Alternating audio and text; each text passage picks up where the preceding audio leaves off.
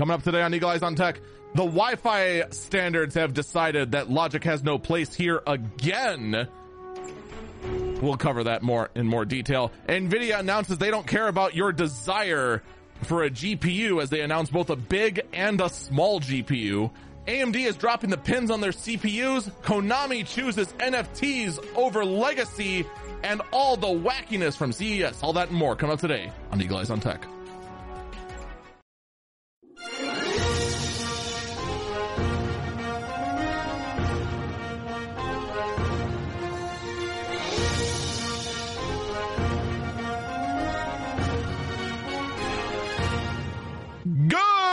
Good morning, good afternoon, good evening, or it's 2 a.m. Go to where this Eagle Eyes on Tech. I am Eagle Falcon. CES 2022 has come and gone, and most of it did not happen on the CES show floor. I saw no one, literally no one, actually have feet on the ground at the CES show floor, but apparently there was one. I think the only footage I saw of the actual CES show floor was from the booths themselves. For all I know, CES 2022 was actually a ghost town. If I say, by the way, just for the record here, if I actually say 2021, I mean 2022. I cannot even tell you how many times I have done the early bird briefing, said the date, and then realized like halfway through I said it was 2021, didn't I?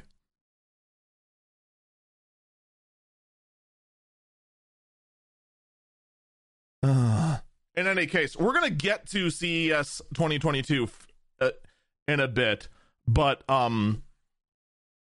first things first, I want to actually get a whole lot of non-CES news that is actually kind of troubling. For starters, model Brooke Nader found that someone tried to use an AirTag to track her. We have been talking about the potential of this kind of stalking attack using trackers like the AirTag, but for the most part, we didn't find any, credible accusations of this being done. It was all theoretical. Now it's actually happened. But here's the troubling thing. You know how every phone, Android or iOS, is supposed to let you know when a AirTag that doesn't belong to you is being used to track you? You know, that whole jazz?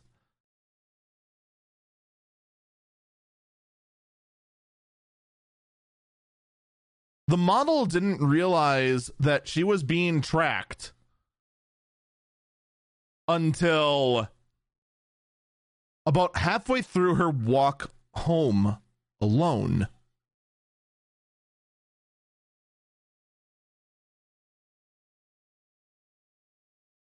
With it taking that long for your phone to finally identify, let you know that this is a thing that is happening, that is it's a bit concerning and is a big flaw in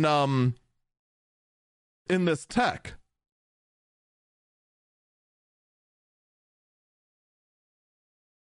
So, I mean, what's the answer here? Here's what I'll say. I wouldn't be too concerned about this sort of attack, because let's be perfectly honest.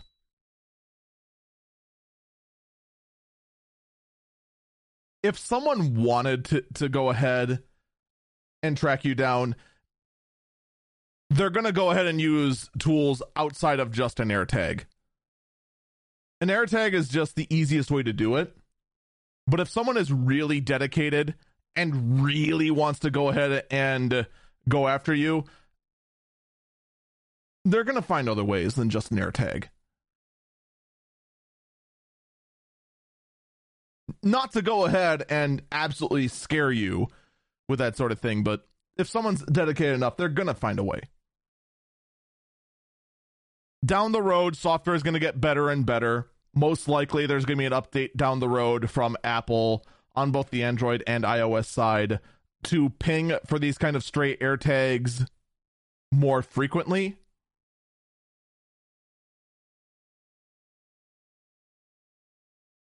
But in the end, the only thing I can really say is just stay safe out there.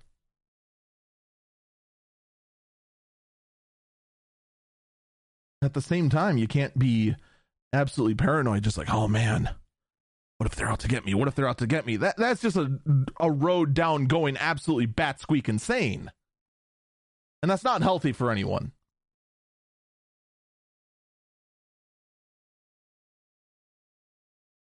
Just be safe. Be aware out there. Just know that this kind of thing is possible. And that's really all there is to it.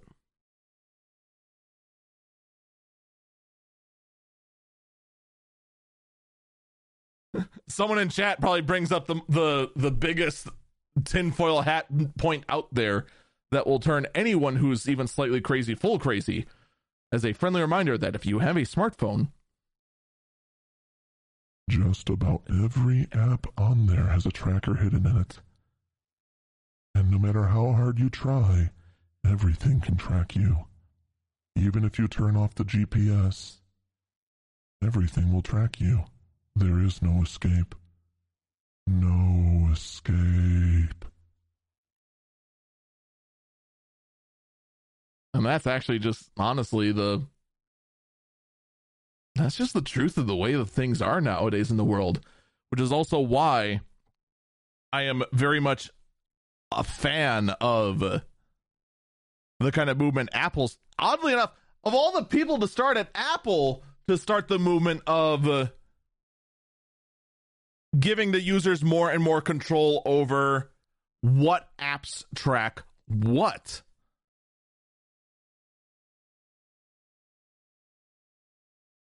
Speaking of ways that apps track what, France has ordered Facebook and Google to offer one-click cookie rejection. So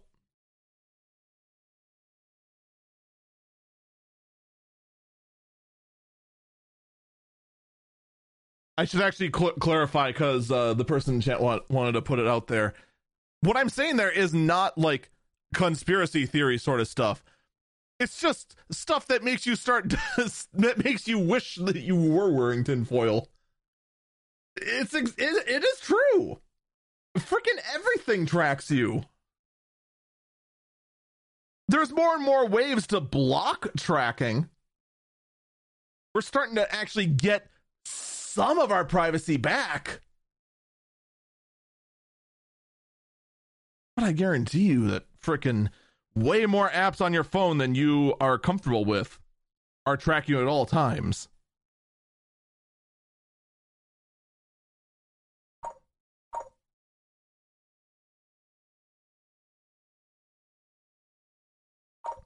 Like, let's go ahead and take a look at this, that, the other thing. Oh.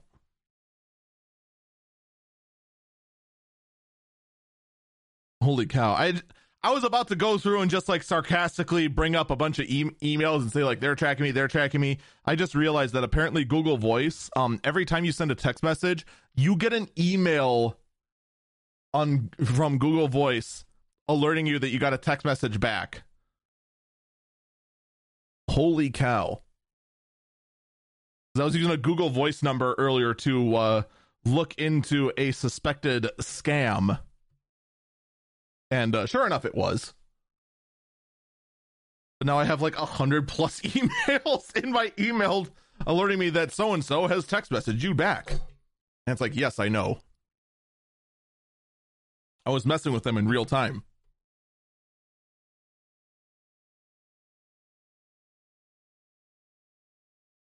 On that actual same note, by the way, if you go ahead and on a site like what was the site that this was on?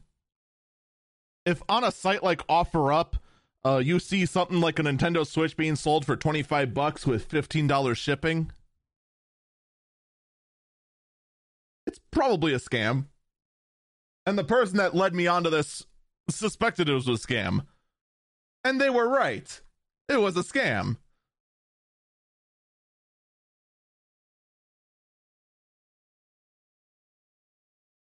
Yeah, everything's, tons of stuff are tracking you.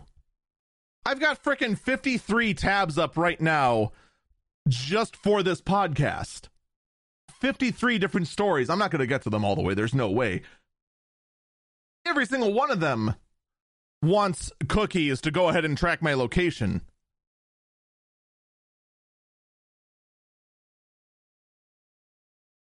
It's just the way of the world right now.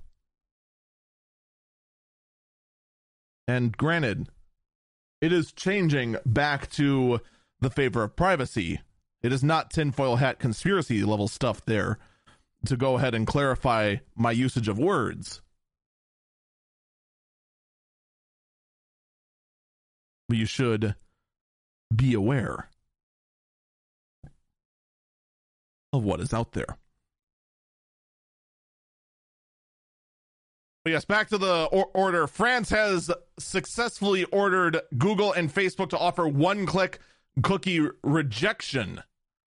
So that if you didn't want to be tracked by Google and Facebook, they have to provide a one-click option to reject those cookies, and have been fined 210 million euros for having, quote, complex cookie opt-outs.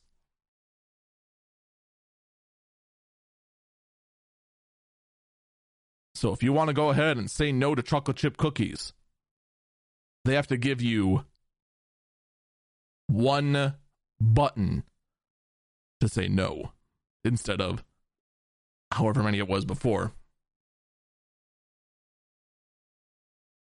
A 210 million euro fine. I actually wonder, with all these, I do wonder, after all the lawyer fees are paid and all, how much these fines actually do impact these sort of mega companies. I know it doesn't impact them nearly as much as you'd originally think. Like 210 million euros, which probably ends up being roughly 300 million US dollars, to billion-dollar companies like Facebook and Google isn't much, but there are other fees associated with this, such as the lawyer fees and whatnot.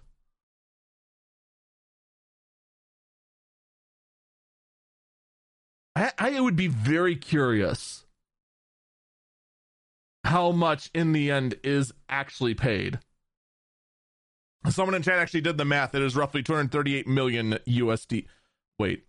Yes, 238.5 million US dollars is what the fine ends up being. Plus also the lawyer fees of having to go and fight this in the first place. Whee!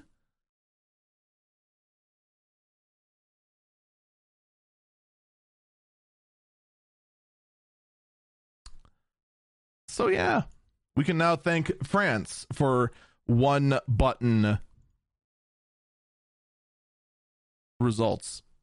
Also, I have an anonymous source here that has actually given a little bit of insight as to why the Dutch were specifically trying to defend the dating app environment against Apple, but no other type of applications. Apparently the I won't give too many details because it might actually reveal the source, and I actually do trust the source of apparently there's actually a big kind of racket involving dating sites in the Netherlands that use tons of microtransactions, and it ends up just going into just almost straight up pornography with the way this kind of stuff just ends up being ends up devolving. within the Netherlands, according to the source. And it's actually been just getting worse and worse, and even to the point of just bots trying to go ahead and fish for as many microtransaction as possible in these dating applications, which doesn't surprise me at all. But there's a little bit of insight. There's just a huge dating app racket going on there, and they kind of got their way in and said, hey, can you make it so that we get a bit more? Make it worth your while, nudge, nudge, wink, wink. At least that's what it's sounding like. Shifting gears, though, a bit. Microsoft Exchange servers went down as apparently the year 2022 has too many twos in it for the server to handle. That's the best I could actually make of this bug. So right when I went over to January 1st, 2022, the servers just couldn't handle it, creating almost a Y2K22 kind of bug. But Microsoft has since patched it, and all is well again. How the heck is it that we survived Y2K, which there was actually some logic to the scares going on there?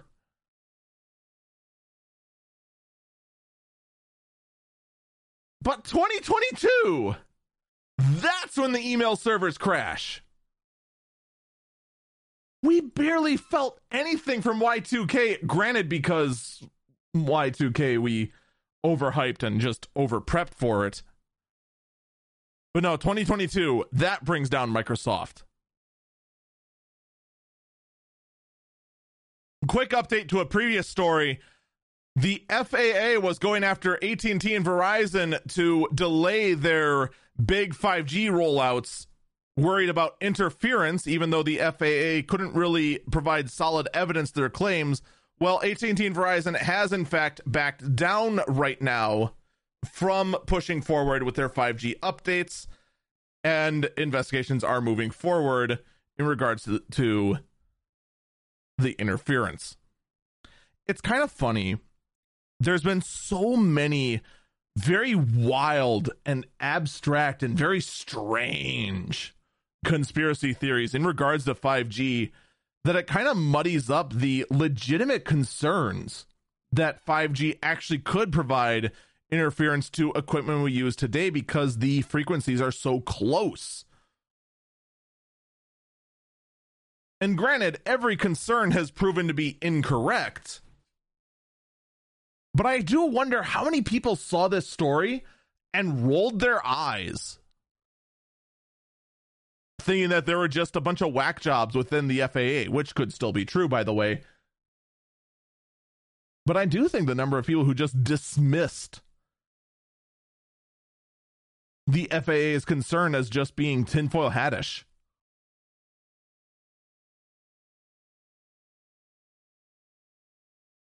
But in any case, investigations are moving forward, and I think that is actually for the best as we try to find out what is really going to be the problem. Knowing is far more important than just not. The International Trade Commission has provided me a pop-up that blocked out the entire article so I can't see squat. The International Trade Commission has sided with Sonos against Google in regards to protocols for how Google's third-party Google smart speakers have to operate. So now, well, Google has to go and rework how their own speakers work to play more friendly with third-party speakers. I've been talking about Spreaker so much, I almost started saying Spreaker instead of speaker. You know, even though I dumped Spreaker as my podcasting platform, it's kind of funny. Ever since I left I have been hearing them advertise more and more on very odd platforms. It's almost as if with the rise of Anchor, iHeartRadio is looking at Spreaker and thinking, oh, maybe we should do something with that instead of just letting it be a legacy platform that is not profitable for most podcasters. Honestly, I would never consider going back to Spreaker unless they went ahead and drastically revamped their advertising platform. I'm sorry, putting in 3 minutes worth of ads on my 4-minute podcast is unacceptable. There's just no ifs, ands, or buts about it. That is just straight up, completely and utterly unacceptable.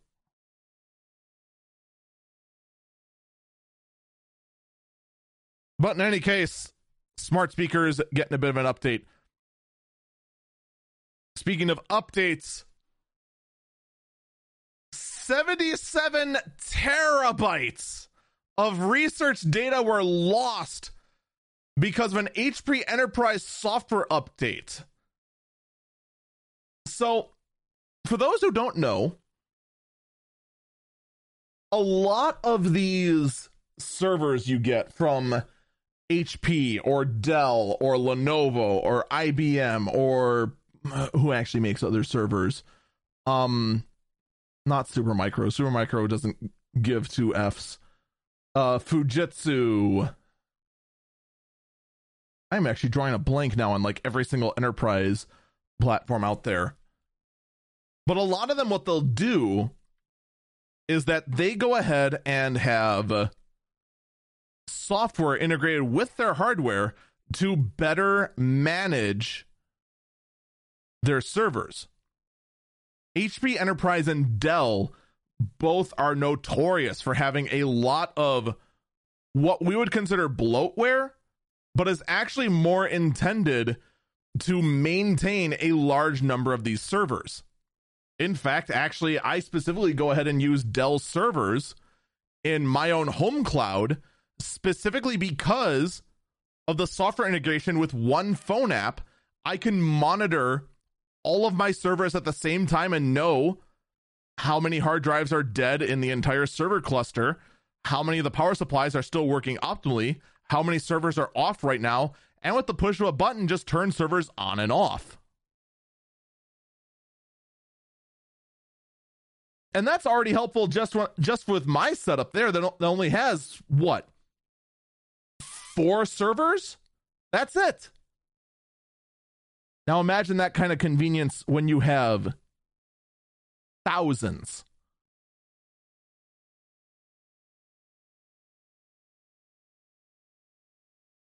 HP has a very similar sort of setup.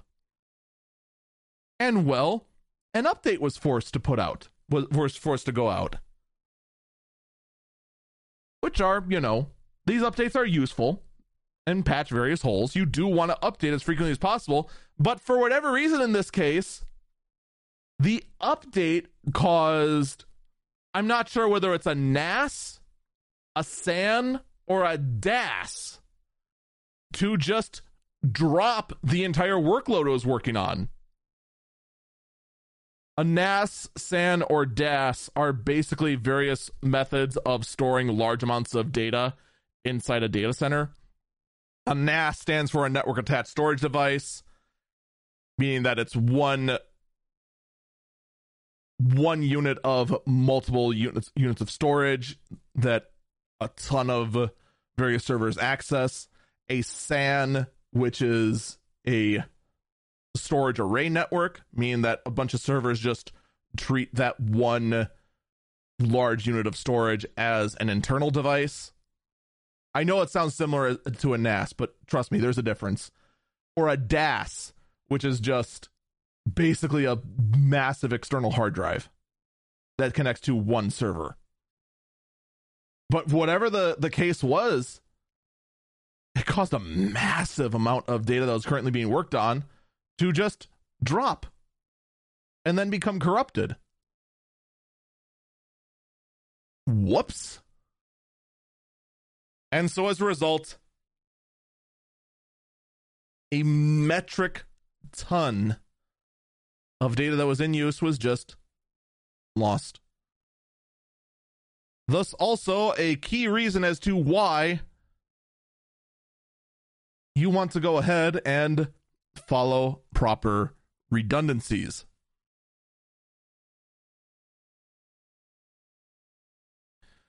Whoops. Meanwhile, Wi-Fi certifications. So Wi-Fi certifications have actually made sense lately. Earlier when it came to Wi-Fi standards,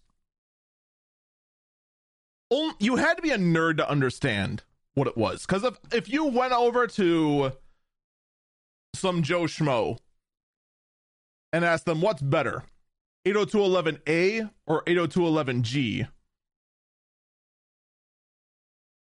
they wouldn't know.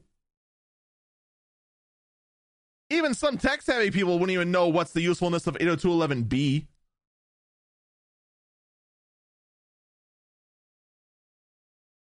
Or what's better, 802.11ac or 802.11n? Like, things didn't make a whole lot of sense.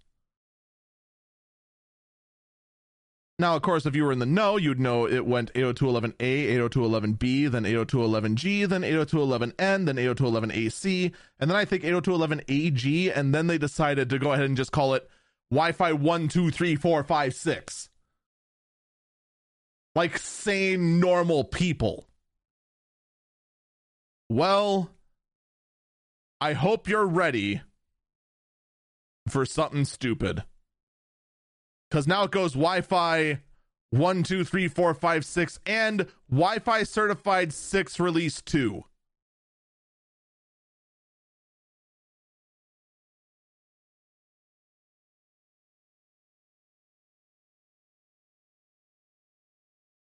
Why? You had a logical, easy to follow standard. Like,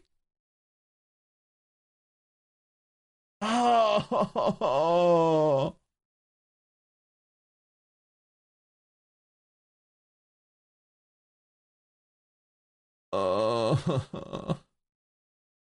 Between Wi-Fi and now the HDMI standards, I just want to know, why can't we just have nice things? Please. Pretty please. I just want sanity. Is that too much to ask? Can I please have some sanity? Today, tomorrow? Pretty please? No? Okay. I guess I'll just live with it. And before we get to the CES news, let's talk about another convention. One of the other big, and I do mean big, tech conventions out there goes into the gaming space, E3. Well, E3 is already this early, 6 months in advance, saying E3 is going to go all virtual.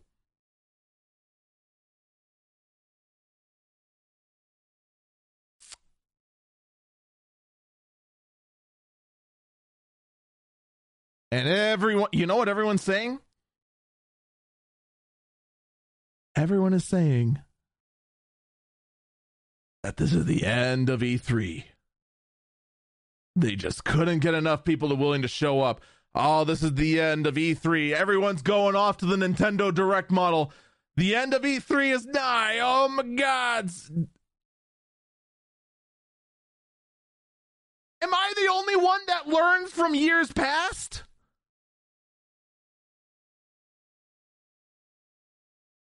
I paid attention. You want to know the reason why we are already announcing that E3 is going to be all virtual this year?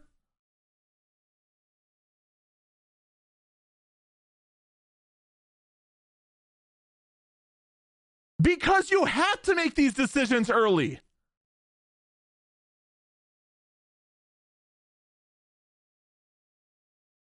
Planning for these sort of things happens almost a year ahead of time. The sooner you go ahead and say we can't do this, the more money you save and the fact that you can get it back. Let's say the week ahead of time, let's say the week before E3, they decide they're going to go all virtual. They are now out the reservation money they had for the hotels, the reservation money they had for the convention centers. They are out all of that. And in a breach of contract, which most likely involves losing more money for breaching the contract with those various convention halls. The amount of money they have to pay out to every single vendor who went ahead and set up a booth here, there, and everywhere. Dude, it makes perfect sense for it to be this early. Why is that so hard for people to get?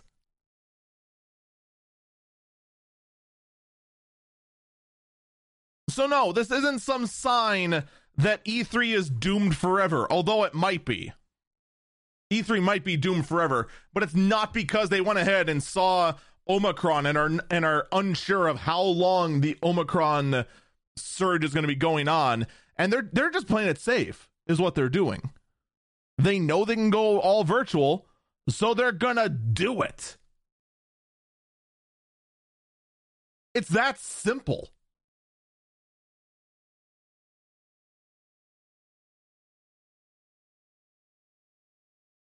There isn't some grand conspiracy to have everyone go ahead and just ditch E3. This isn't E3 admitting defeat and they're just going to vanish. That might be the case down the world, or down the road, I should say. But in this case, it is simply E3 cutting its losses now to be prepared for something down the road. It could very well be that the Omicron surge will be done and over with by the time E3 rolls around. You want to take that chance and be out millions?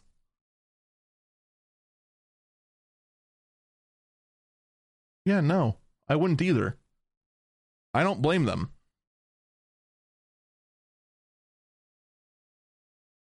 I mean, heck, we've got one local convention here with Omicron surging rapidly here in our neck of the woods here. And we've got an anime convention that is still scheduled to go on in, 5 weeks? They should bail. They can't. They'd be out way too much.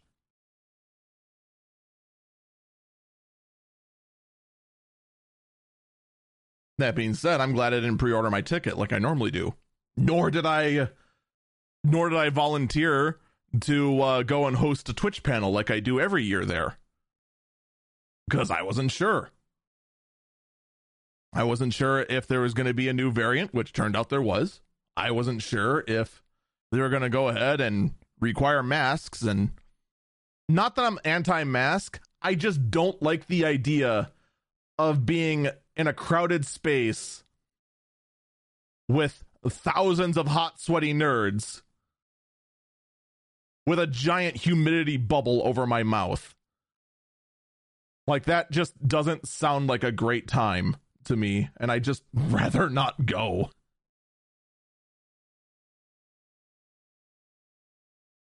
And that's a choice I made. This is just not an attractive option. And this is the choice E3 made. We can go all virtual. We had success going all virtual last year. We look at the cards right now, and going all virtual makes sense right now. So that's what they'll do. I, for one, as far as E3 goes, maybe this is just because of how much faith I've lost in AAA gaming. Do you know what's the only E3 press conference I'm looking forward to this year?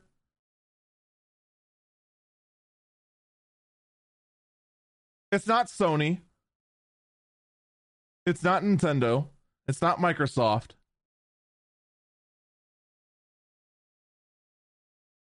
It's not even Square Enix. It's Devolver. I am super looking forward to Devolver's E3 conference.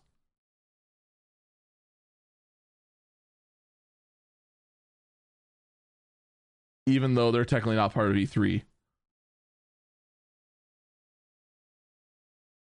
We're going to take our break here. When we come back, we're going to cover the big three CES press conferences. AMD, Intel, and NVIDIA. RGB.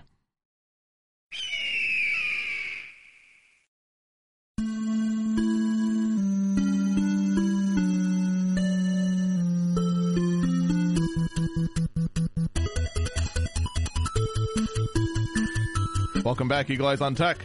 I'm Eagle Falcon. So, Intel has had their press conference at CES, of course, as well as AMD and NVIDIA. We're going to cover all of them right now. First things first, Intel pretty much had, really on the desktop space, there's only really one thing they had to show. And that's that we totally for realsies have this one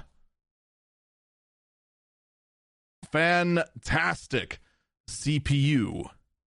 The Intel 12th generation KS series will reach 5.5 gigahertz on a single core, and it will be the bestest gaming CPU you've ever seen. The 12900 KS, it's gonna be the gaming king, let me tell you.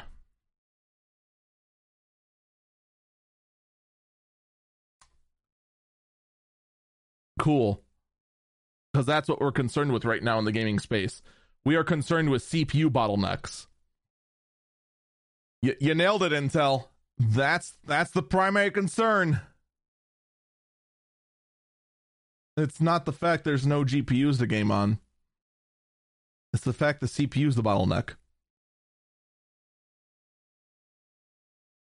Oddly enough, in my case, for my streaming PC, the CPU actually is the bottleneck.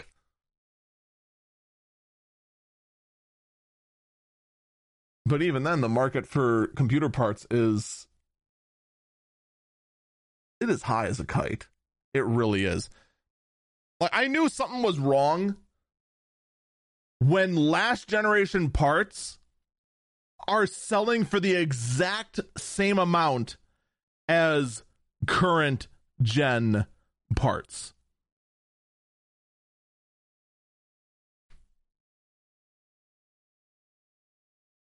Someone in chat asked, does that improved onboard graphics?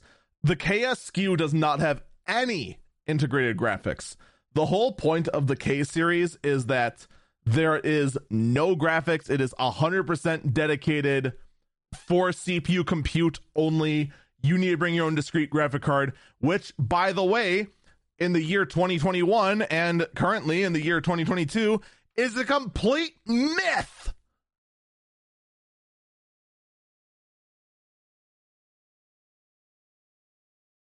But what does, however, have integrated GPUs is the 12th generation Intel Core laptop CPUs, which can bring up to 14 cores on high-end portables, and I'd like to talk about it more, but let's be perfectly honest. The only benchmarks we have are from Intel, and I have a hard time believing any first-party only benchmarks. Like, I'll believe AMD's personal internal benchmarks more than most other internal benchmarks. But even then, that's just a big, I don't know about that. So these could be good. I would much rather see them in action and tested by someone that is not Intel. That's just my personal preference in that regard. Meanwhile, though, AMD Yeah, and yes, by the way, we got basically no info on the Arc Alchemist cards at CES. It's kind of disappointing. We got a little bit, but not enough to really like matter. Wah, wah. AMD, however, has announced the Ryzen 7 5800X 3D, a modified version of the 5800X, specifically to go head-to-head with the brand new 12900KS that Intel is announcing to try and keep that supremacy lead, which, you know, would be all well and good if there were any gaming GPUs to buy. You see a pattern with my disappointment in the hardware from CES this time around? It's hard to get excited about brand new tech when you know there's a massive shortage. You're more than likely not going to see any of this.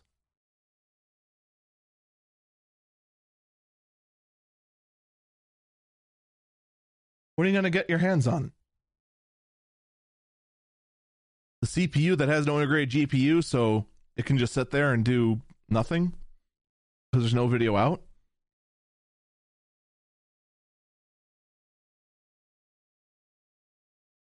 Yeah, it's kind of a problem, isn't it?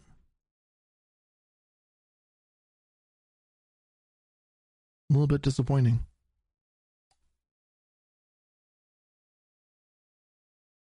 But what can you do? What can you do? Someone sent me a link and then all of a sudden it was just God dang it. And someone in chat says retro gaming. Yeah, let's go ahead and retro game with the fastest CPU on the planet. I don't know what that's going to do for us. I mean, granted, you can go ahead and emulate the GPU with that amount of performance. Meanwhile, however, AMD is also revealing their 6000 series processors, the Zen 3 Plus mobile processors for laptops. Hey, that could go somewhere. Hopefully. It is once again kind of the thing of just, you know, I want to get excited, but at the same time, the cost of everything is going up. It's harder and harder to find discrete GPUs. So I guess in the end, we can just wait and see what happens. Hopefully the price of this sort of stuff comes down. Hopefully the foundries, if this newer tech comes around. We're just kind of stuck in a wait and see mode right now. And I really do wish it was not the case. But then at the same time, you look at this sort of stuff, you're in this wait and see mode, and then you hear Ryzen 7000 being announced, and it is looking to be a much more, well, a much bigger sort of product. The Ryzen 7000 platform, first off, uses a brand new socket.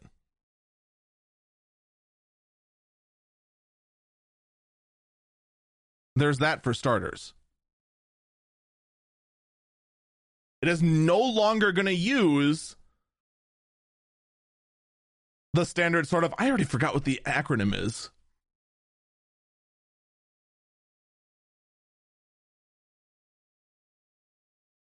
Wow, my mind is blanking on the actual acronym for the processors that AMD currently uses. The ones where it's pins going into a socket. That's what AMD uses currently on their Ryzen processors. Ryzen 7000 is going the other way. It is going to use LGA, a land grid array. This is how Intel processors work, and this is how the Threadripper processors work. So the actual processor itself will have golden pads on the underside of the CPU, and then the pins on the motherboard make contact with the pads.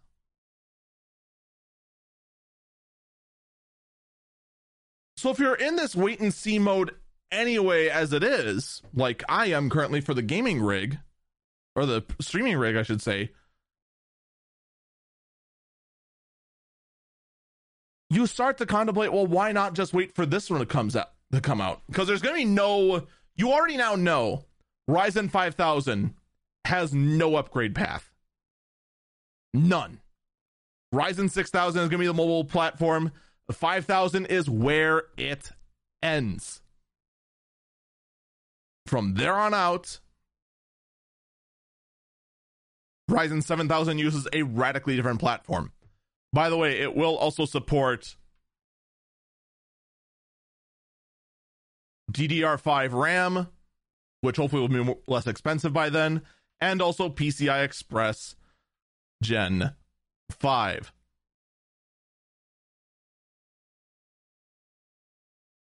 Someone chats as well about the Intel upgrade path. The Intel upgrade path right now, honestly, 12th generation, then 13th generation, and then most likely dead. Intel only allows an upgrade path for one generation, and that's it. It is kind of sad how they operate, but it's the truth. It is, in fact, what they do. And I wish it wasn't the case. AMD at least shows promise of having a little bit of an upgrade path. They usually have like 3 or 4 processors able to upgrade on a platform. They've tried getting away with only 2 a couple of times, and then everyone complained, and then they allowed an upgrade path down the road.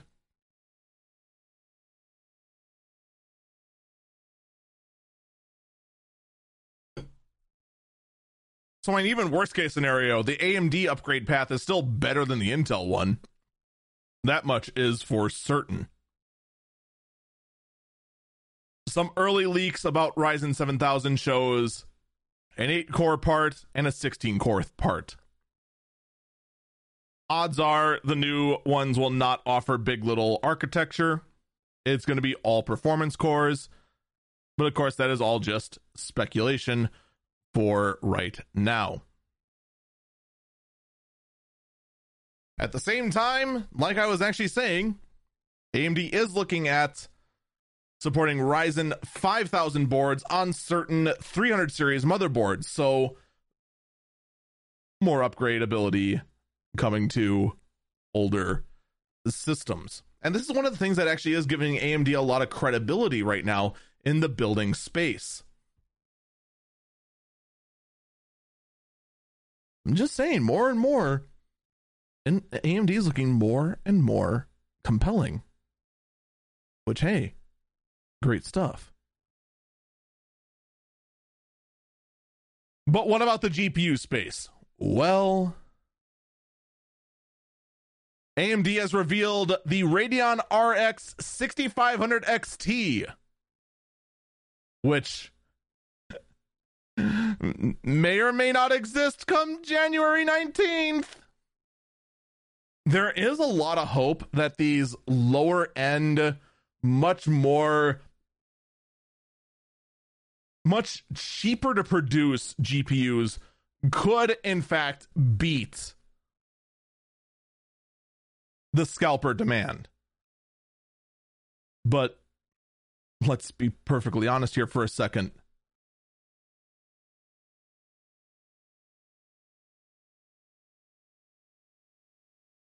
If you were going to place a bet, what do you think would happen? Do you think these cards would be or won't be in stock come February 1st?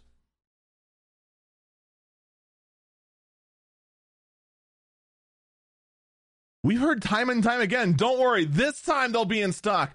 Don't worry, this time we figured it out, and we'll meet the demand this time. They will be in stock, and you can get them at a reasonable price. You will not be scalped. They're not going to be in stock. I'll just tell you that right now. I would love to be proven wrong, but I do not think the RX 6500 XT is going to be in stock. Just like I don't think NVIDIA's RTX 3050 will also be in stock. By the way, the 6500 XT is going to theoretically be available for $200. You will probably pay $400 because I have no faith in the world.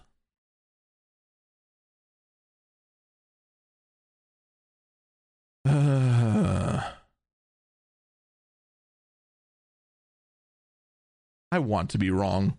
I really do. But the RTX 3050, entry-level GPU, real-time ray tracing support. Yeah, it'd be a decent 1080p card.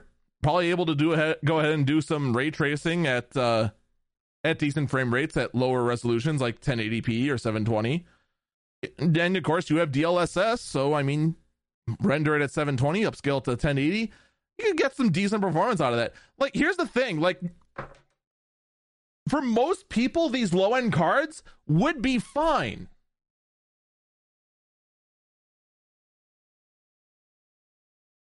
But I don't think that they're gonna make it.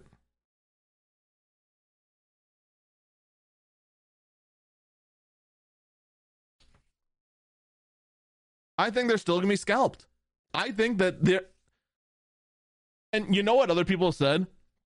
No, they're not gonna go ahead and scalp these. They're gonna go for the bigger cards.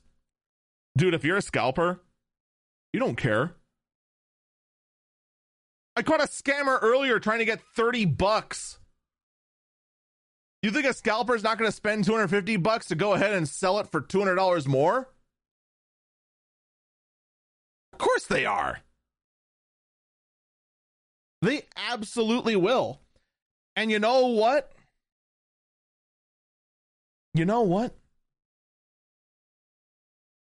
They've been getting away with it. Everyone says we have methods to go ahead and block out scalpers from doing that sort of thing. They haven't worked. You've seen them not work. I've seen them not work. They're not going to work. They're going to go ahead. They're going to get bought and they're going to get scalped. It is inevitable. And there's nothing we can do to stop it. I wish there was, but there isn't. But you said all we had to do was just not buy the cards and then the scalpers would be left holding the bag. Yeah, that would be the case, but guess what? The scalpers don't need to sell it to you, the person who actually wants the card. They can sell it to the cryptocurrency miner. Because for them, again, any amount of money is worth it to print more money.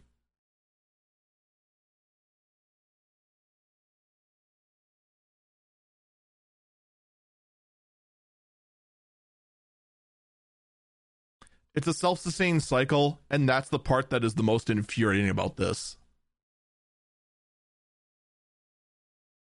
It is the fact that nothing that anyone can do stops any of this. Even things like the EVGA lottery.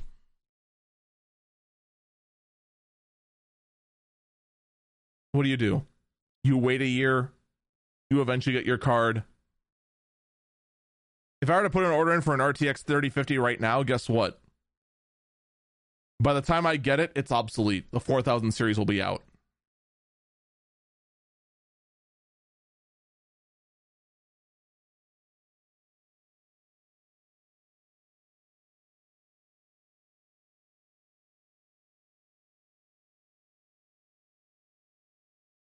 And so far, Nothing anyone has done to try and mitigate this has worked fully. Because even things like the EVGA waiting list, nothing's stopping a scalper from just going ahead and getting in line, getting their fill when they get it. A friend was in that line and they were kind of half joking, saying, you know, I could sell this right now for a quick $400 profit. They're not wrong. They could. So, given the grim tone I just set for all of this, for what the state of GPU acquisition is right now,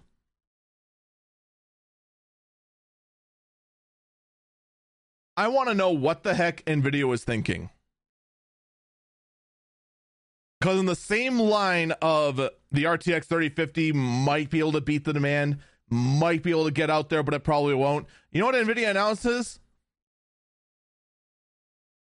They announced the existence of the RTX 3090 Ti, the new most powerful GPU that I guarantee not a single one will actually end up in a gaming PC or even a video editing PC or any PC that does anything other than mine cryptocurrency.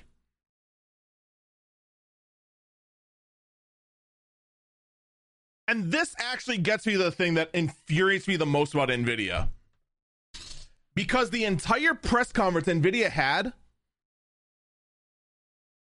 that they had at CES, the Consumer Electronics Show, was all about how they have had their most successful year ever. Despite the fact that the actual customers, their actual customer base, didn't get a single GPU. Okay, well, you know what I mean. The overwhelming majority did not.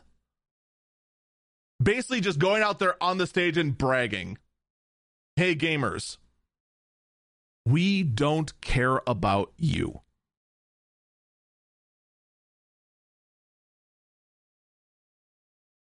Because scalpers and cryptocurrency miners and all these people just going ahead and using our products to basically waste power to accomplish nothing other than continue the blockchain and line their own pockets, pay our bills just the same.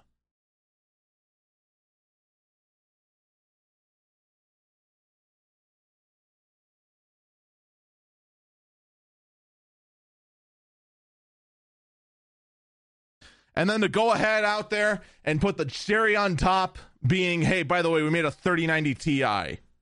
You couldn't get your hands on a 3090 or a 3080 or a 3080 Ti. You couldn't get a hold of any of those high-end GPUs because we couldn't make enough. But you know what? Here's the 3090 Ti. A card will make a grand total of 7 of, and all of them will end up in cryptocurrency mining rigs for $5,000 and be able to make 10 grand back easy in a month mining Ethereum because we put out a terrible piece of software as a shade just going, okay, don't worry, we're making sure that cryptocurrency miners get it, even though it's been hacked and they haven't done anything to fix it. Screw off.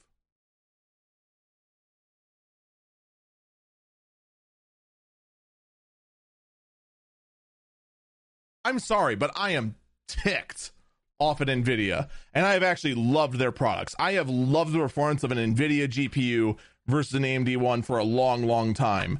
And for the most part, I'm looking very forward to seeing what RDNA 2 has as far as performance and what succeeds RDNA 2 on the AMD side.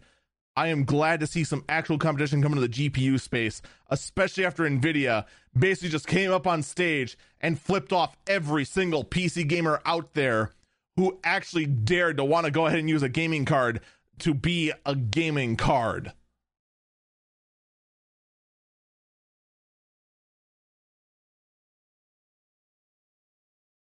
And I wonder how many other people saw that conference and felt the same. I'm willing to bet a lot.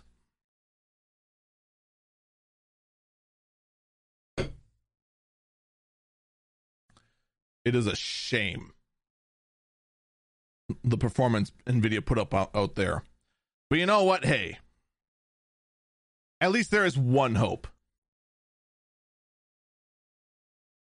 And that's the fact that there's going to be RTX 3070 Ti and RTX 3080 Ti laptop GPUs. And at least there, hey, you can't use a laptop for cryptocurrency mining, right?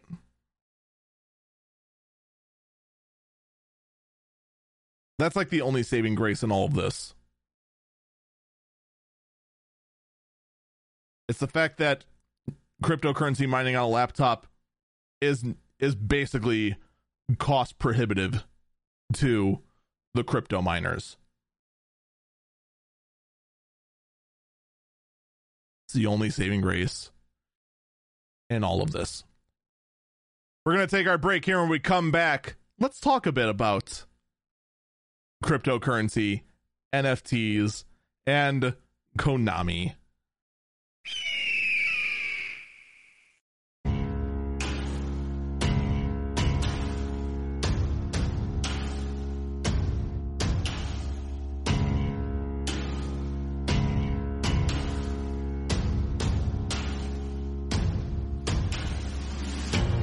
Welcome back, Eagle Eyes on Tech. I'm Eagle Falcon. So Konami has basically squandered their entire legacy. That is really the only way to phrase it.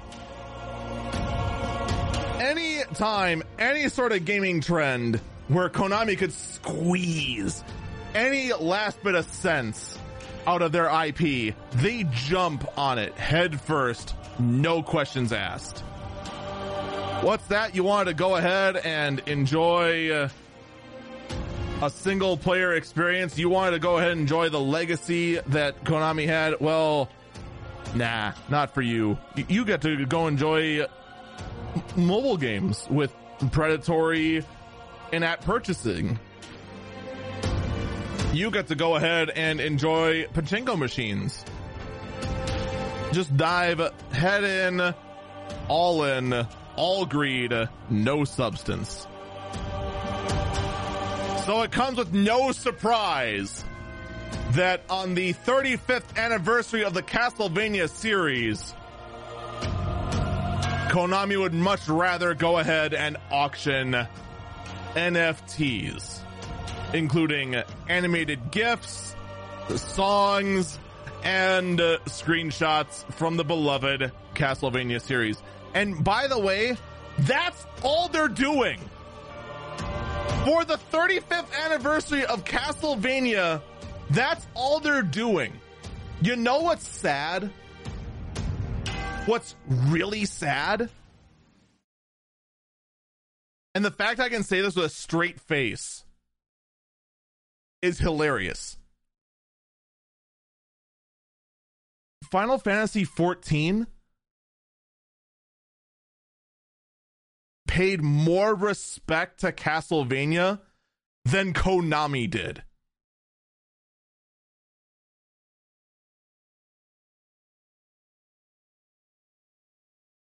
Like, let that sink in.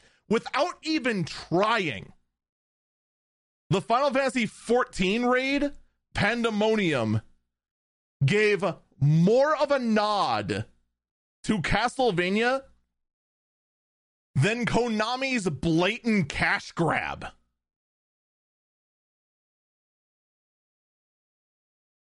It's one thing to just go ahead and go full sellout.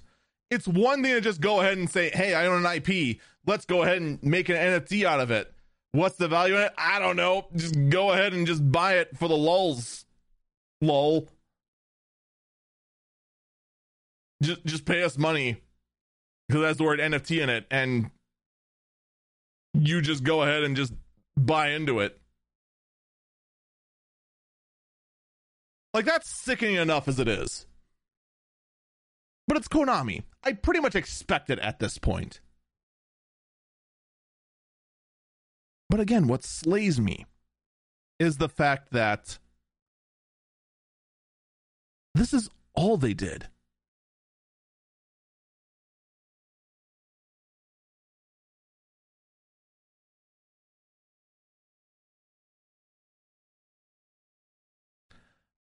I look at many other AAA games right now and many other AAA titles and studios,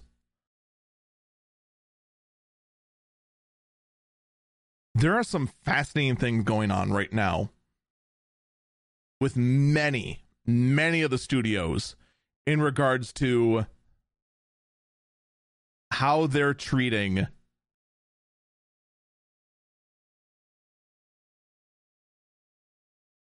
their intellectual property and how their employees are reacting. We are seeing an exodus within Ubisoft after the NFT platform launched. Rumblings within EA and Rockstar also about this kind of just mass leaving, looking for better signs after more and more talks about just going all in on mass monetization over actually creating good content.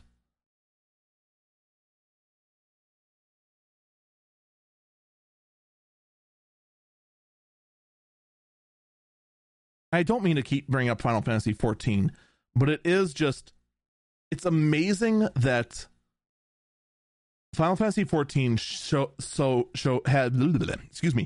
has an insane amount of success.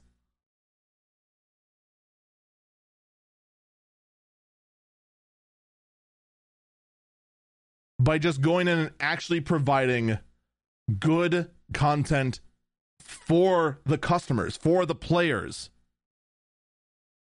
and has proven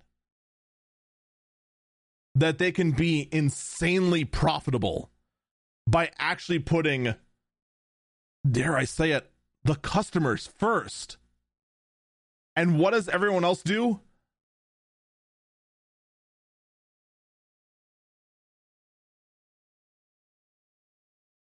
Let's sell NFTs. Let's make a blockchain game. Let's just go ahead and not give two farts about our own intellectual property that has been a gaming icon for the longest time. Heck, an entire genre has half of Castlevania's name in it. Castlevania was a pioneer in the gaming space with a unique game design.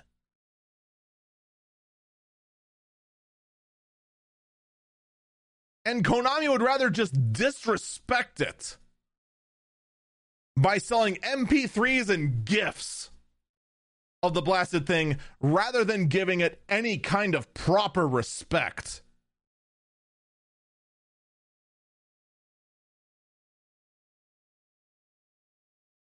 And then they go to Twitter and then wonder why everyone's angry at them.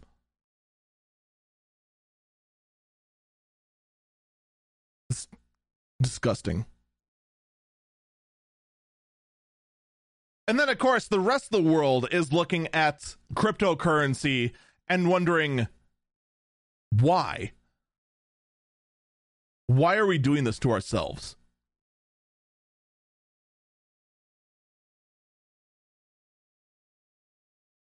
The Republic of Kosovo, in fact, is talking about banning cryptocurrency mining totally as they face an energy crisis. A lot of people are trying to figure out, where does cryptocurrency have its value? Where could this technology have a benefit for us in the future? How could we use NFTs for good? And I posed this question to someone as we were having this debate. And I'm going to pose it to you as well. I want you to imagine for a moment that we have solved energy. Let's pretend for a second that we have developed a way to put solar panels on every building. They generate sufficient power, whether in sunlight, in overcast, or even off moonlight itself. that you could go ahead and sustain your home easily, even on moonlight. Let's pretend for a moment that we actually got energy working that well. All right?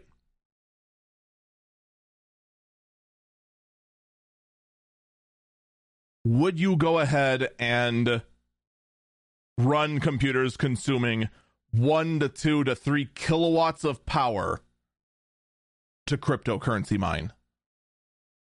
Or would you rather go ahead and use that power for literally anything else, like a television, like a gaming rig, or to charge your car?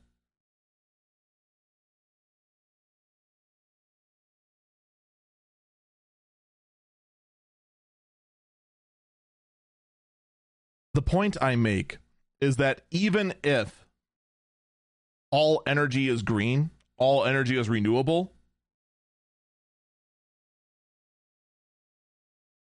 it is still a waste of that energy.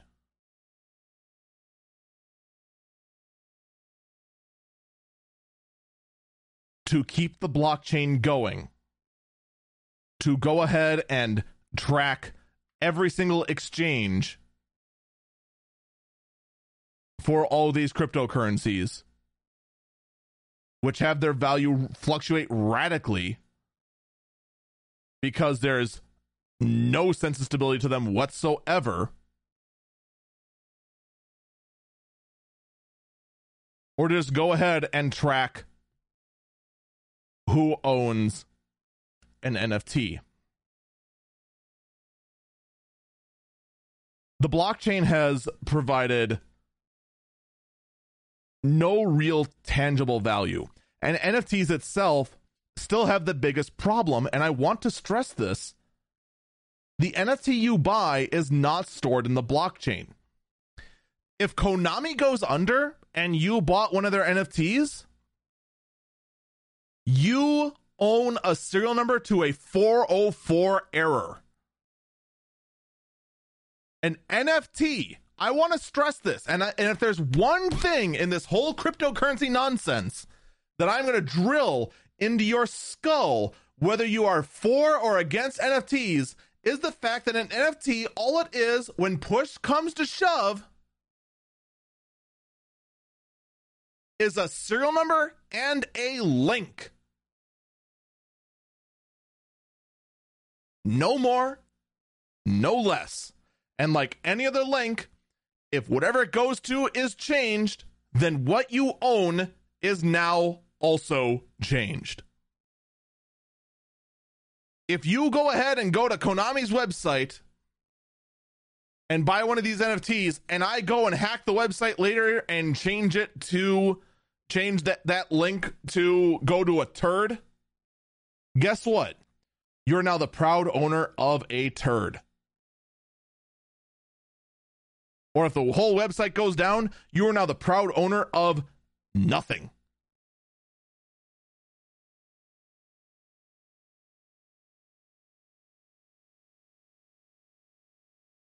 This is an irrefutable fact of NFTs. I, as the person that could go ahead, take a screenshot of your NFT, or just download the raw file and store it on a hard drive, own that digital piece of good more than you do. Because all you have is a link and nothing more. And this is why I keep trying to get it through everyone's skull that NFTs are a scam. Because even if you get it from a legitimate place like Konami,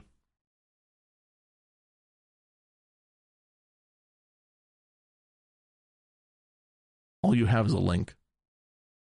And links break. And links fail.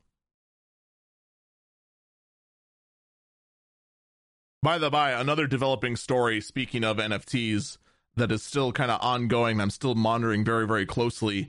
The Discord bot Meeseeks, MEE, the number 6, has made announcements in regards to their bot being used to facilitate the sell and trade of NFTs. And also doing their own NFT drop in addition to proliferating the sale of NFTs. The problem with a platform like Meeseeks going ahead and doing NFT trading, there's no verification that you actually have the rights to sell an NFT of that. And I've made this example before countless times. There's an artist Discord I'm in. They post fantastic works on a daily basis.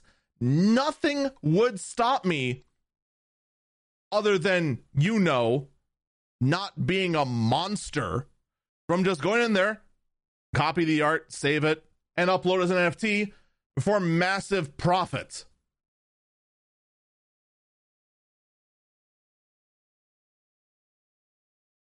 So please, crypto bros, considering you continue time and time again, continue to go ahead and say that cryptocurrency is the future. Are you satisfied with the way the state of your community is? The fact that crime is so easily able to happen in your utopia?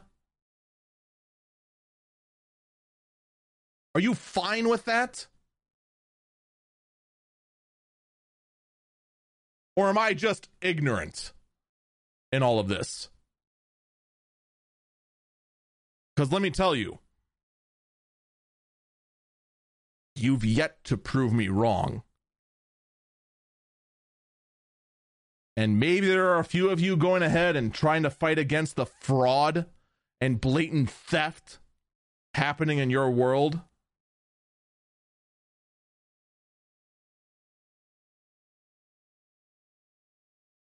But guess what? It's still not enough. Not even close.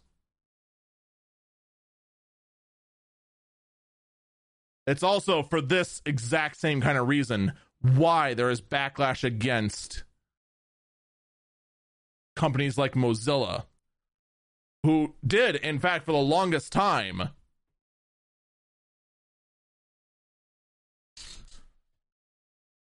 take cryptocurrencies as donations. But now, as more and more people start to see the cryptocurrency community as basically just one giant haven for fraudsters and thieves and scammers,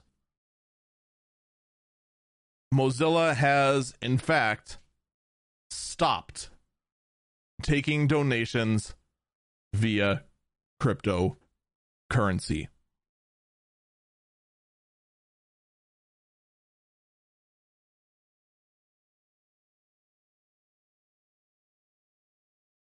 I'm willing to bet they're not going to be the last either. I think more and more people are going to go ahead and start pausing their purchasing of cryptocurrency. In fact, we were on the Coinbase website earlier for one of the stories regarding the Republic of Kosovo. By the looks of it, crypto prices are going more and more and more and more down.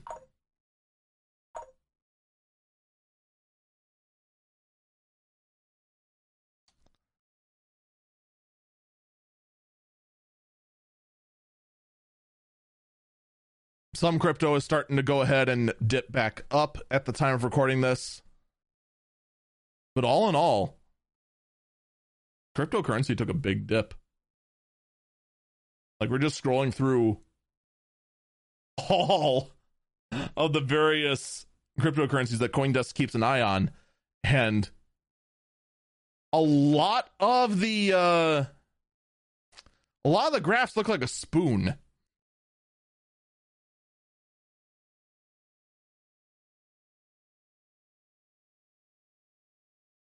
Like a lot of them.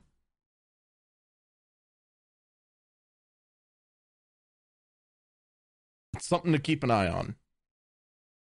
Now, let's talk about another story.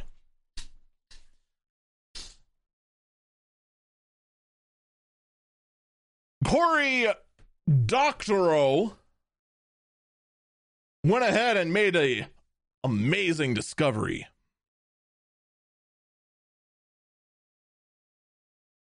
He made an insane discovery. Did you know that Norton Antivirus mines cryptocurrency in the background without your permission and skims the commission by using your hardware to mine cryptocurrency? Zom gods. I can't believe they would do something like this without your permission. Can you believe that?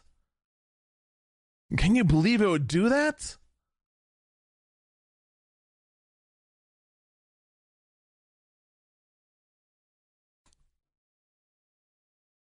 Well, how many of you remember almost a little over a half a year ago, we talked about a story about Norton Antivirus to offer the ability to use resources in the background with your consent to mine cryptocurrency, and it sounded like a massive gimmick.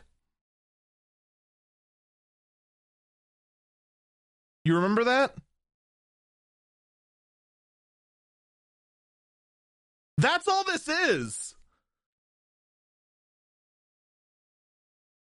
Literally, this whole thing that people are trying to go ahead and say, aha, we caught Norton in the middle of something scheming. They're not. It's just stupid. No, Norton Antivirus does have the ability to mine cryptocurrency in the background, but it's a gimmick feature. It barely puts a load on your PC, and as a result, it barely mines any cryptocurrency. You know what it is? What it was? And what it still is?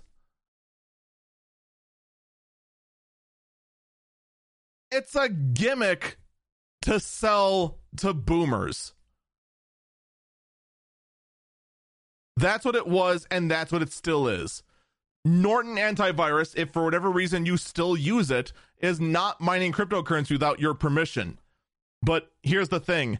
Don't expect to get a whole lot of cryptocurrency from Norton Crypto, because the way it's mining cryptocurrency is super inefficient. It's basically using very few CPU cycles to mine the crypto. If you know anything about cryptocurrency mining, it takes, like, first off, it uses GPUs for almost all forms of cryptocurrency. There are exceptions, but almost all use GPUs. And it basically pegs them at max. It's almost a complete synthetic load. Someone in chat says, dude, you're only using 2 of your 8 cores. We could be using those other 6 cores for mining crypto with Norton. It doesn't even use that, though. That's the killer part about Norton Crypto. Like, it uses half a core. Which, I mean, okay, great. It's not actually using a whole lot of CPU usage to mine crypto. On the downside, it's not mining any crypto. It's barely doing anything. So no, nothing sinister is happening within Norton. It's just something incredibly stupid. I still blast Norton for having a crypto thing built into it. I also blast Norton for having a crypto thing in it that is terrible.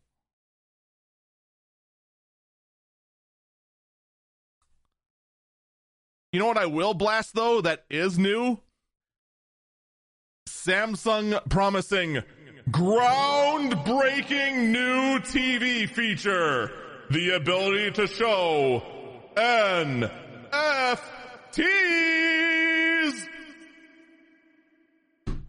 Really?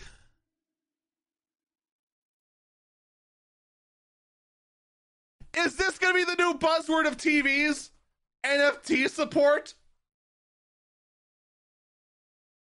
You know what, though? It's super easy. It's super easy to include NFT support in any device. You want to know why? Remember what I said what an NFT is? It's a serial number and a link. All you need is Google Chrome, and you can view an NFT, because it's just a link.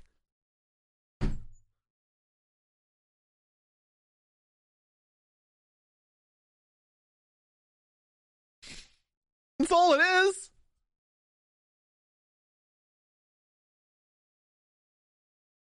Like, here. You want to know how to really, like, tick off your friend? Any device they have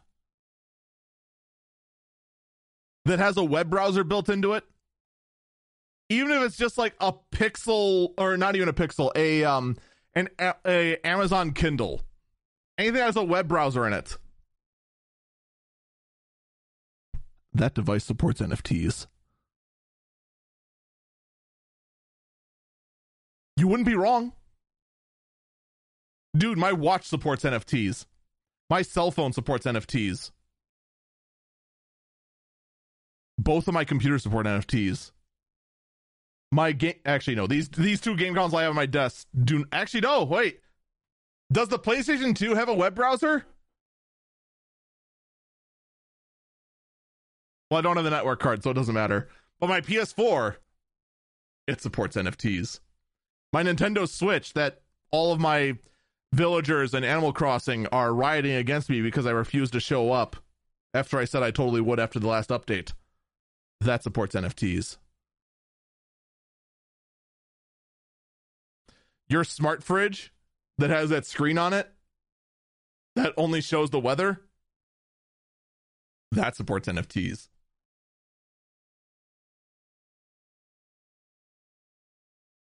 That smart thermostat, that supports NFTs.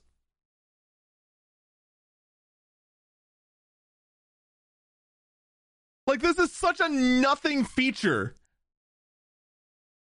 It's hilarious how useless this feature is. But of course, we're going to go all in because NFT is the buzzword now.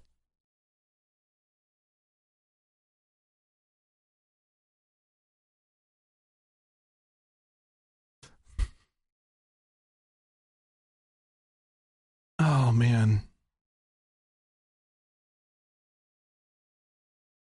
The rift that is very quickly forming between crypto bros and crypto knows. We'll just call them crypto knows.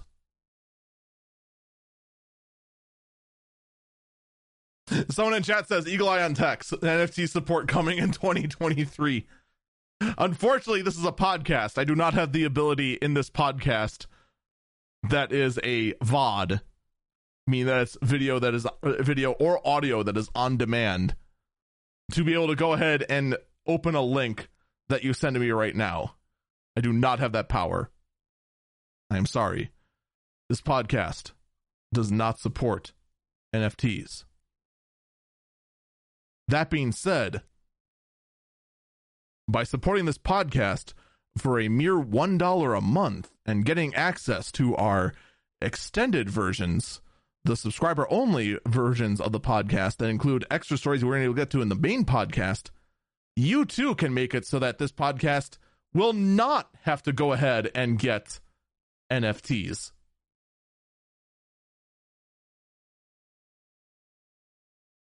I kid. There's no way in heck we'd ever go ahead and have NFTs.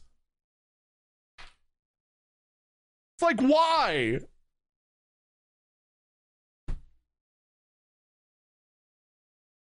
I really do look forward to the day when more and more of the support for NFTs just goes ahead and just dies off as the fad that it is. You want to know when NFTs will die, though?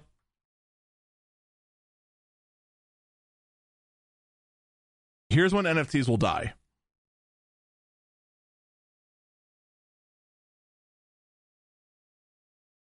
When one of these big NFT repos can no longer pay their web hosting bill.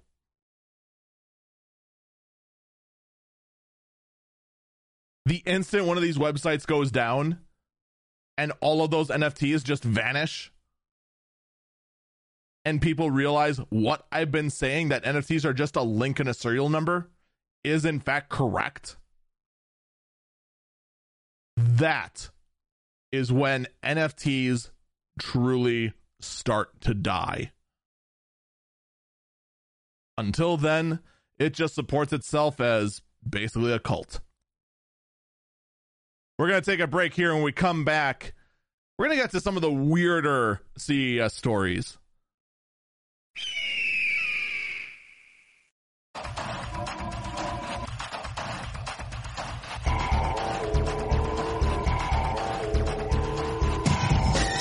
Welcome back, Eagle Eyes on Tech. I'm Eagle Falcon. So we're going to close up today's episode with the Verge CES Awards. This has been kind of a tradition ever since the dawn of Eagle Eyes on Tech, where we go through the Verge's awards. And I was actually really excited to see that the Verge is still doing CES Awards this year, despite the fact that they bragged about how enlightened they were for absolutely sending no one to CES to actually experience any of them. This is literally them just evaluating the products only through the various virtual experiences. That's it. Now, we have a lot of other articles we could talk about. I'm going to save them all for the bonus episode of Eagle Eyes on Tech. You can find more information about the bonus episode and subscribing at anchor.fm/Eagle Eyes on Tech. Every week there's a new bonus episode, and it's literally $1 a month. Literally the most value you're ever going to get out of a single dollar. I'm just saying, what's going to give you more value? An additional almost 4 hours of tech insight and rants, or a stick of gum? Just saying. Actually, who am I kidding? At the rate things are going, the stick of gum is probably more expensive than $1. Someone in chat says the Taco Bell value menu. That's actually a tough one. I haven't looked at the Taco Bell menu in so long. I know I'm safe from the McDonald's value menu just because, dude, the McDouble's like almost $2. Like, what the heck? McDonald's had one job: cheap, bad food. It's not cheap anymore.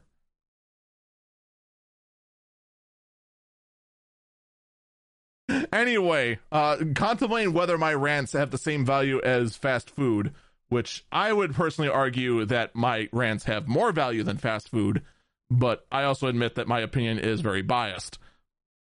The Verge has given us CES Awards, and we're going to start off with the best in show. We're actually going in the order that the Verge does, which is backwards what it should be. The best in show goes to the Samsung Odyssey Arc. They specifically say that it goes without saying that over the past 2 years, the humble computer monitor has gained new appreciation in many people's eyes. It's what makes working from home comfortable and productive.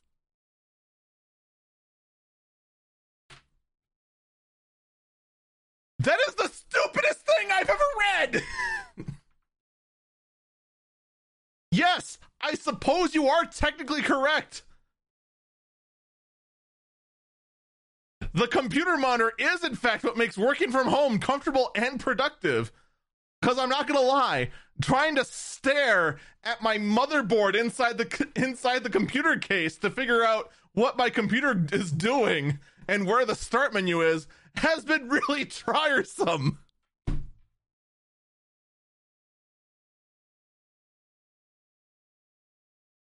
What the heck else is I going to use other than a monitor?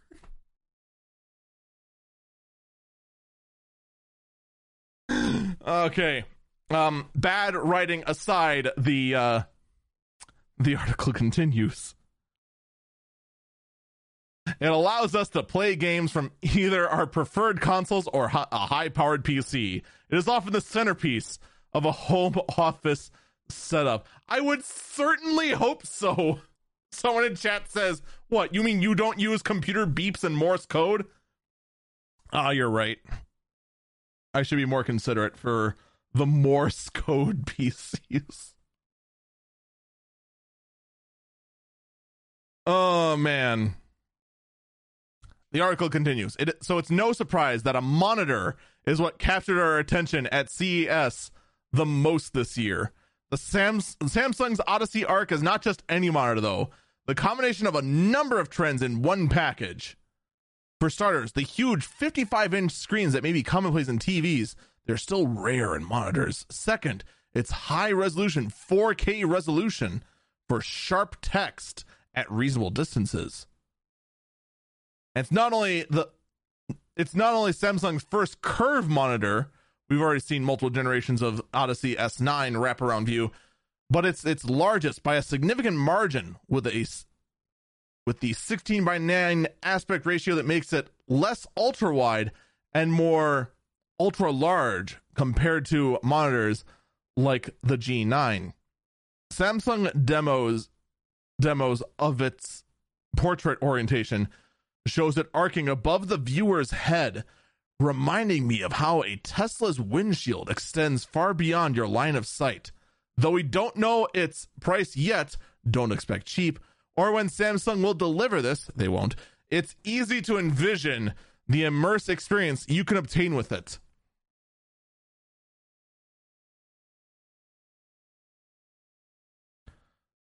Okay, I have a question. The monitor, really a giant curved monitor, a giant 4K TV that is also a monitor.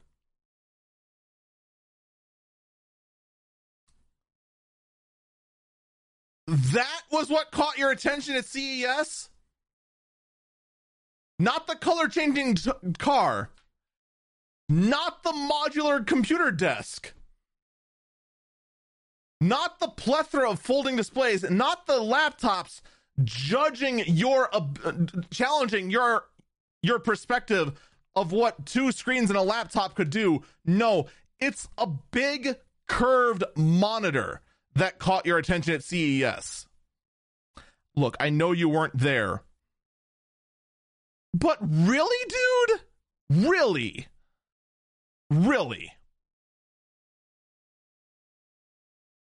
You have a really bad imagination.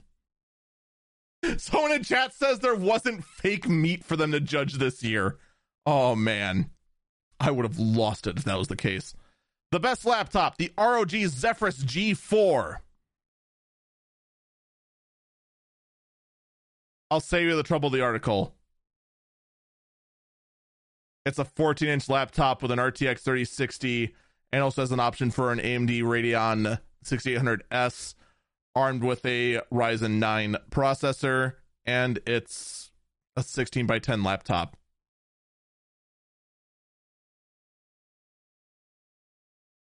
It's just fine. Honestly, like, I'm kind of surprised that The Verge would go ahead and give,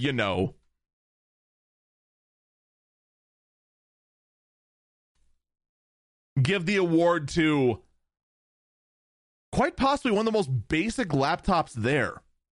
I wasn't kidding when I said there was a laptop that had a second screen. They actually put the second screen, it was a large, like, 17-inch laptop. You'd have your keyboard off to the side, and where you have a numerical pad, they would have a second touch screen in the numericals pad space that would extend all the way down to the palm rest. And that screen would be a touch screen. Like, that's an interesting and creative design, and I think that could possibly go places. But this is just, this is just what we expect every year. We expect a basic chiclet style keyboard laptop with a magnesium alloy chassis. There's nothing unique or new about this Zephyrus G14. It's just the next Zephyrus G14. That's it. The only reason that it's decent is because it has newer specs in it. That's one thing that actually does drive me nuts about these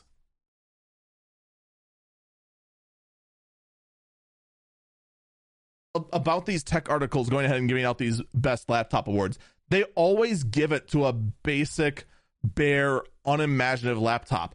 You're at CES, the tech wonderland of the year. Crazy concepts are everywhere, challenging what we think of when we think of laptops, desktops, TVs, or monitors. And what do you give it to? You give it to a curve. You give best in show to a curved monitor, which I could see giving best monitor to that monitor, but best in show, really? And then you give best laptop to the most basic laptop there that wasn't a Dell. Good job, Verge. Good job. You have continued to disappoint me. The best TV, the Sony A95K QD OLED 4K TV. It's a thin wall-mounted 4K TV with quantum dot technology for better color accuracy.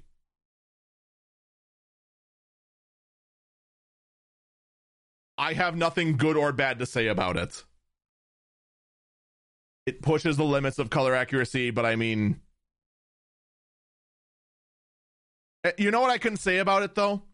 There's one positive thing I can say about this TV. It will most likely exist. Because that is one thing you always have to remember about CES.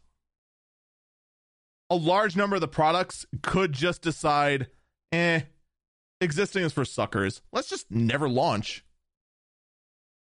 This TV I could see existing. That's the best I got. Best monitor, the Samsung Odyssey Arc.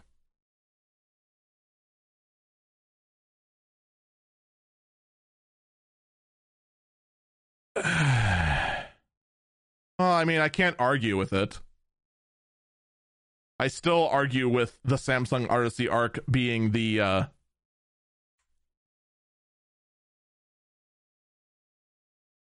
best in show, though. Best concept. The e-ink paint found on the BMW iX concept car. So this is a very weird vehicle. The car looks fairly normal, but the paint on it is actually e-ink. Of course, under layers of protection. So with the push of a button, the car can go from gray to black or some gradient in between with the push of a button in real time.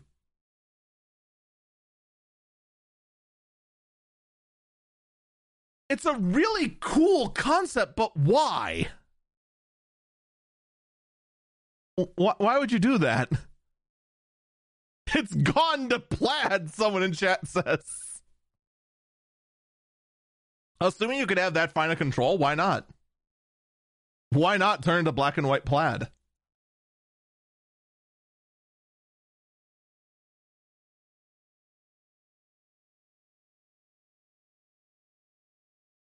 Best robot shelf.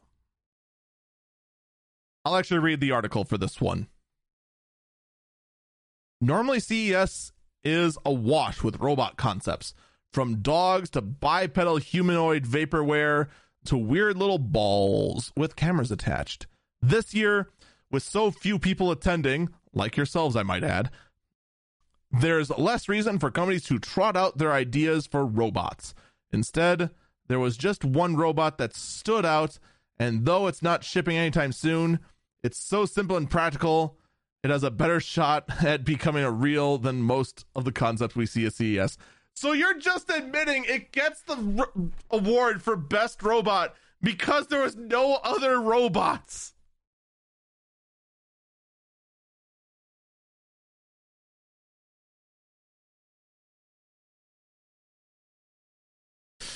Okay, then. The article continues. It's called the Labrador Retriever. And it's simply a shelf on wheels that is able to navigate around your house. It moves a little slowly. It doesn't have LiDAR,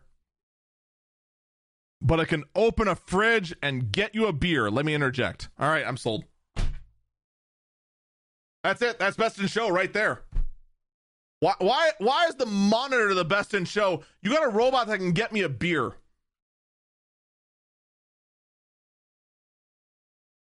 I'm in.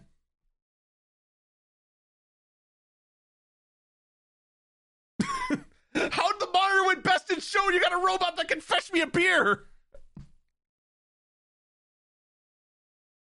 And this is why I cover the Verge CES Awards every year, because it just shows the lack of creativity or working gray matter over at the Verge.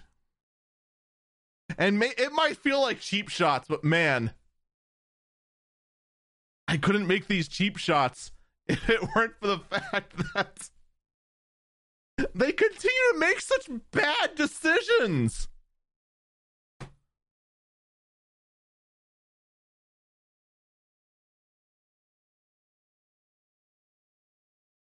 The article then continues.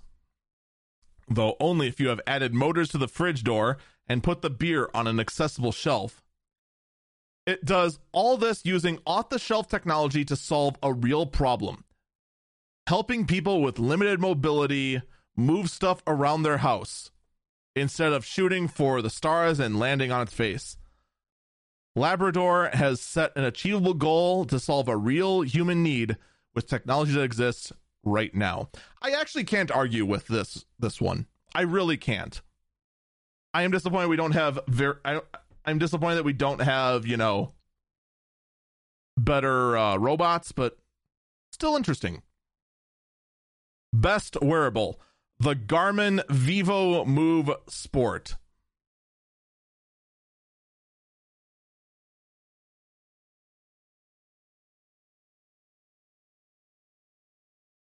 Razer had a smartwatch there, by the way, and it was a real smartwatch. The Garmin Vivo Move Sport is... You know what the Garmin Vivo Move Sport is? It's a normal watch with a pedometer and a heart rate monitor in it. That's it. It's a very entry-level sort of smartwatch, but doesn't track a whole lot of the smartwatch features, but it's still priced absurdly high at $180. That's what this is. Best wearable? Not even close. I'm sorry, this is dead on arrival to me. When you're talking about $180 and you're going ahead... Someone in chat said it's not smart enough, it can't show NFTs. He's not $180. I can't even view my Bored Ape. What's the point? What's the point? No, I'm greatly disappointed. And I'm not going to bother reading the article. It's just... No. I'm sorry, Verge, you're wrong. Just straight up wrong. Best gadget for a smart home. Yes, that is apparently an award now. The Masonite Smart Door.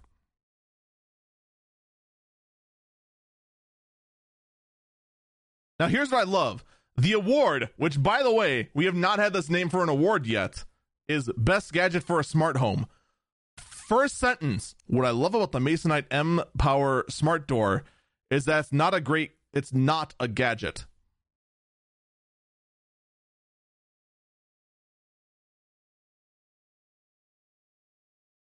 You just called the award the best gadget for a smart home. First sentence, not a gadget.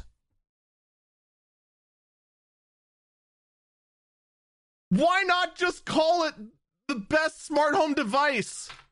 Now he tries to save his face saying it's all the gadgets.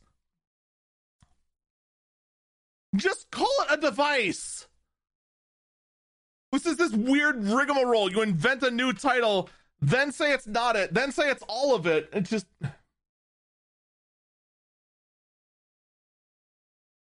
The Verge's been locked in a room smelling their own farts for way too long. They need to get this fixed. They need to get this condition of theirs looked at. The smart door puts every device you need to control the main access point to your home in one. A video doorbell, a smart lock, a motion activated smart lighting, even a door sense capable to warn you when it's left open.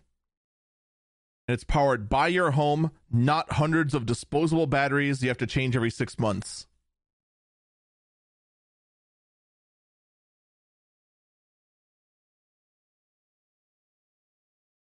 My disappointment is immeasurable and my day is ruined. That's all I can say. Best electric car, the Chevy Equinox. All right, you know what? Let's just...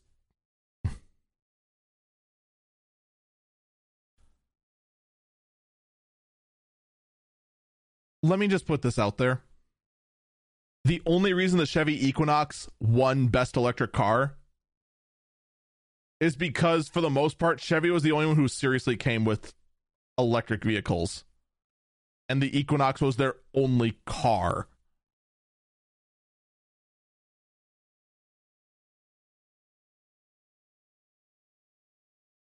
I mean, that's it. Not that it really matters because, of course, Chevy is not going to have this car out until, 2024. Most Samsung. This is now apparently an award. They've never had this be an award. Most Samsung. All right, so what defines something as the most Samsung? The most ability to devour all the RAM on the phone to make a powerful phone feel like a clunky mess because of the terrible UI?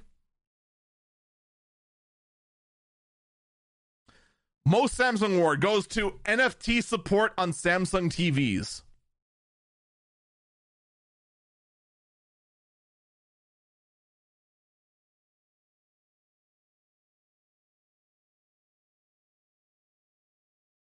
I'm not gonna lie. Samsung might push me back into the Apple ecosystem. And the fact that I can think about that straight up with the way that Samsung's going and actually go like, maybe Apple's not so bad. That should say volumes about Samsung right now. The fact that they'd even let the thought enter my head that maybe Apple's not so bad. That's horrifying. I hate it. Do you really want me to go and rant for 6 more hours about NFTs? No, we're just going to move on. The best thing we'd actually buy award.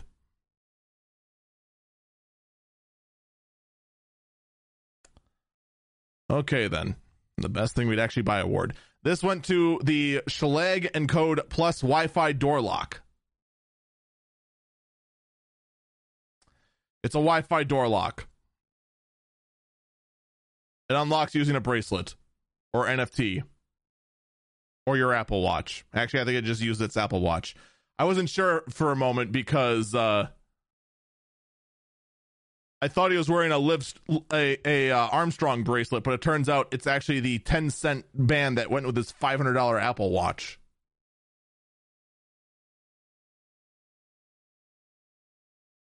Anyway, moving on. Next award. The best thing we've always wanted and was finally announced award.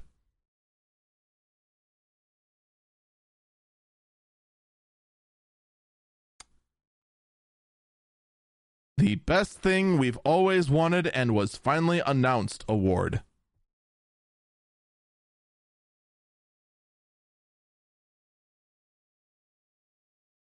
Once again, this is a brand new award category for The Verge. And you know what's even better? They come up with a creative title like this, and they waste it on a TV. The LG C-Series 42-inch OLED TV. It's what you always wanted. A generic as heck 42-inch OLED TV.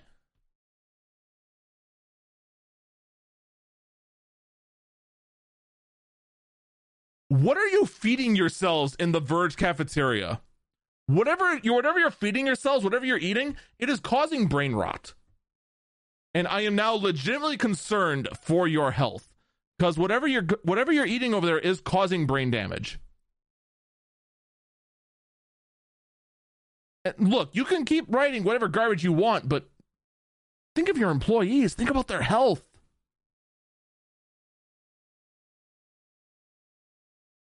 I'm working myself ragged with frickin' 12, 14-hour days every single day, and I'm in a better mental state than your frickin' writers.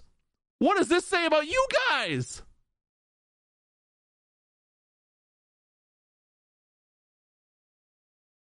Next award, Best Gimmick.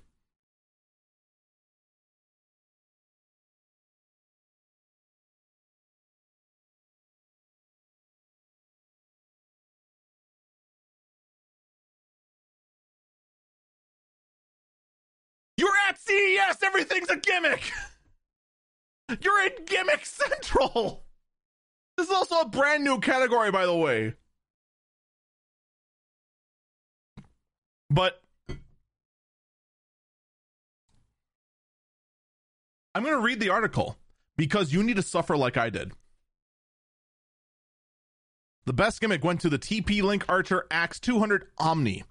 Does it actually matter which way you point the antennas on your router? After years of fiddling or even relying on expert advice, I'm not sure, but a router that does the work on its own might be the best choice.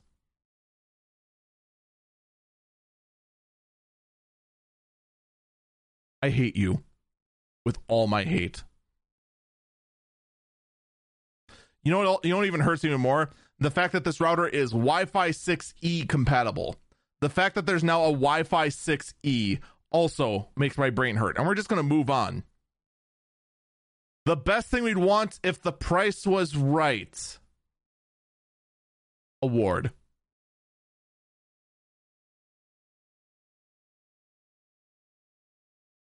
The L'Oreal Color Sonic.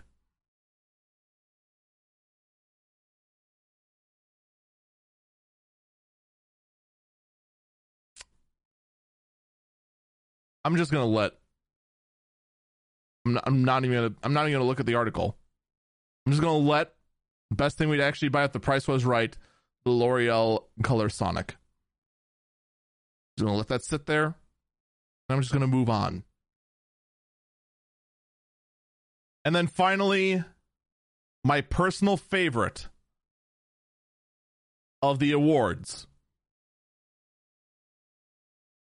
And just proving The Verge stopped caring an eternity ago about their own opinion and the way they structure themselves. The award for Best Thing We'd Actually Buy Part 2.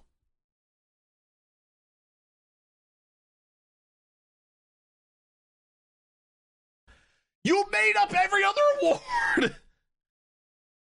It's not like you had a clear structure. You just made it up as you went. You had fewer rules to go with than Whose Line Is It Anyway, the show. But your creativity is so lacking, you're just like, thing we'd actually buy Part 2. Goes to Samsung Freestyle Projector.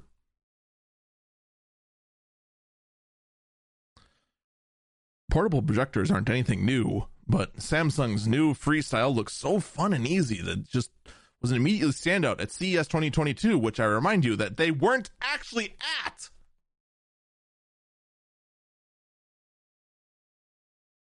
can stream Netflix on your ceiling, bring it on a camping trip, or use the Freestyle as a projector for your PC or laptop. It's all doable. Anything is possible. You know what the Freestyle projector sounds like to me with the way this guy is saying it? The Freestyle projector is Zombo.com. Anything is possible at Zombo.com. Your life, your dreams, your everything, all possible at Zombo.com. Oh, The Verge. I was worried this year we wouldn't get awards out of you. And once again, you have proven to me that you guys are absolutely bat squeak insane and quite possibly need to go ahead and see something. Just get help. The only limit is yourself. Folks, that's going to do it for this episode of Eagle Eyes on Tech. Thank you so much for listening. I encourage you to check out the subscription episode of Eagle Eyes on Tech, anchor.fm/Eagle Eyes on Tech. There's going to be a big episode this time around. All the CES stories in greater detail. And check out the daily podcast, the Early Bird Briefing, anchor.fm/Early Bird BIRB Briefing. And check out my Twitch page, where we record this podcast every week, twitch.tv/Eagle Falcon. Take care, and hopefully we'll see you next time.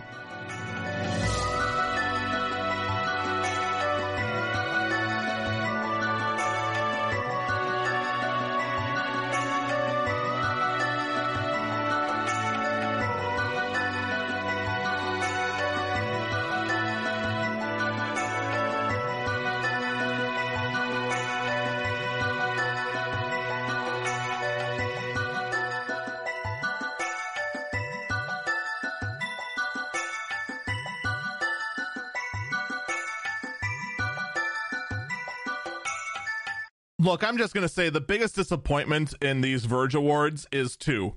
One, that we did not get to see Best Minivan of 2022. And two, the other big downfall of the Verge Awards this time around, the Razer Modular Desk didn't make it in. That was the wackiest thing there, and you just really nothing? Okay, Verge. I am disappointed once again.